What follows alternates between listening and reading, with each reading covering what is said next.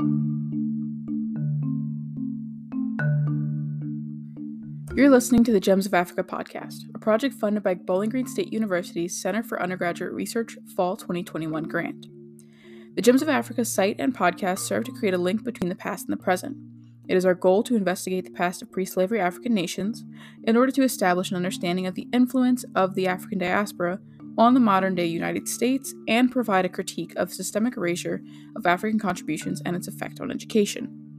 I'm Lauren Degener, recipient of the grant, student at BGSU, and creator of the accompanying Gems of Africa website. The opinions expressed on this podcast are those of the involved individuals and do not necessarily represent those of BGSU or its employees. In today's episode, we will be discussing the lasting influence of the African diaspora on modern United States music and dance. Music is probably one of the easiest remaining influences to identify within the United States. In African society, music and dance played key roles. They were always present at major life events. The foundation of African usages of both music and dance are deeply rooted in drums and percussion, which allowed for syncopation, polyrhythms, and call and response elements of musical performances.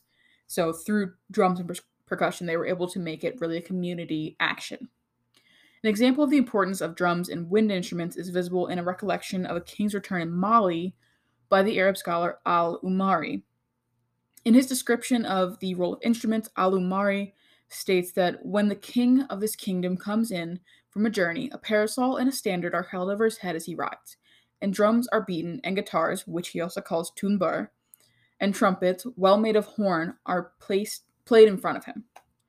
Another Arab scholar called Ibn Battuta, I'm hoping I said that right, describes the instruments in the 14th century Mali as being made out of reeds and gourds and played with a striker and to have a beautiful sound. So I think it's really important to point to the composition of these musical instruments to indicate the care with which they're made and and draw us on similarities to modern instruments.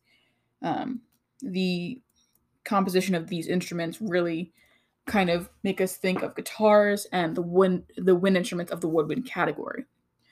While this is not to say that all woodwinds are inherently African, I believe this is a really important connection that could be drawn as woodwinds were developed in Europe during the 17th through 19th centuries. So obviously that's during the time that enslavement is happening.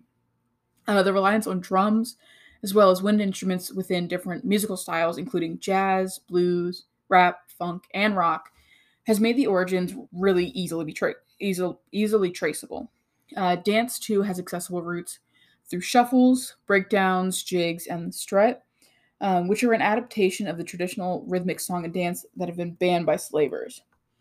Drums have been known for their usage as communication in African cultures, so obviously slave owners wanted to get rid of that ability to isolate their enslaved Africans.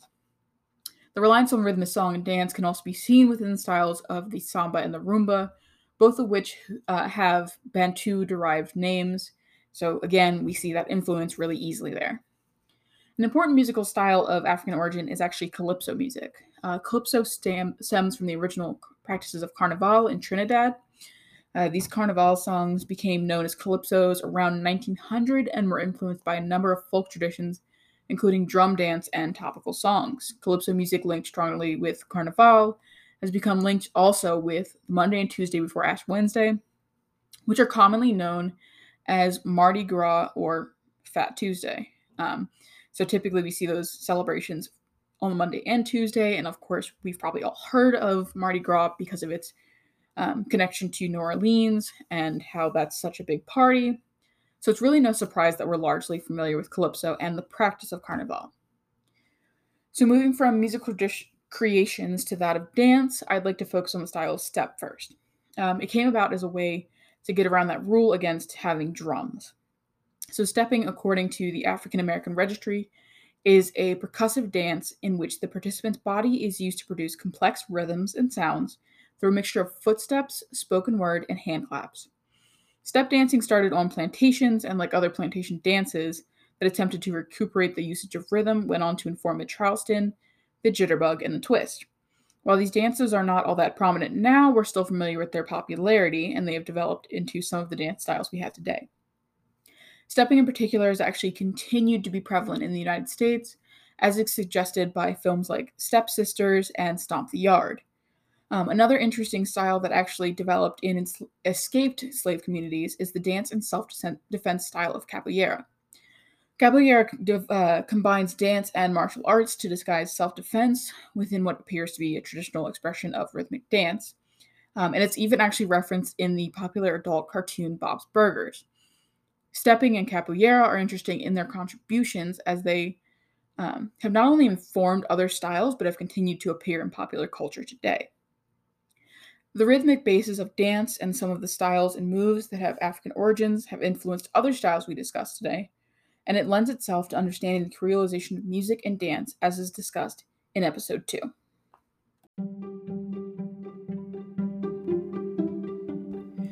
Thank you for joining me today, and I hope you learned something. Tune in for our next episode to learn about the impacts of African crops and cooking styles. For additional information, feel free to visit our website, which is linked on our homepage.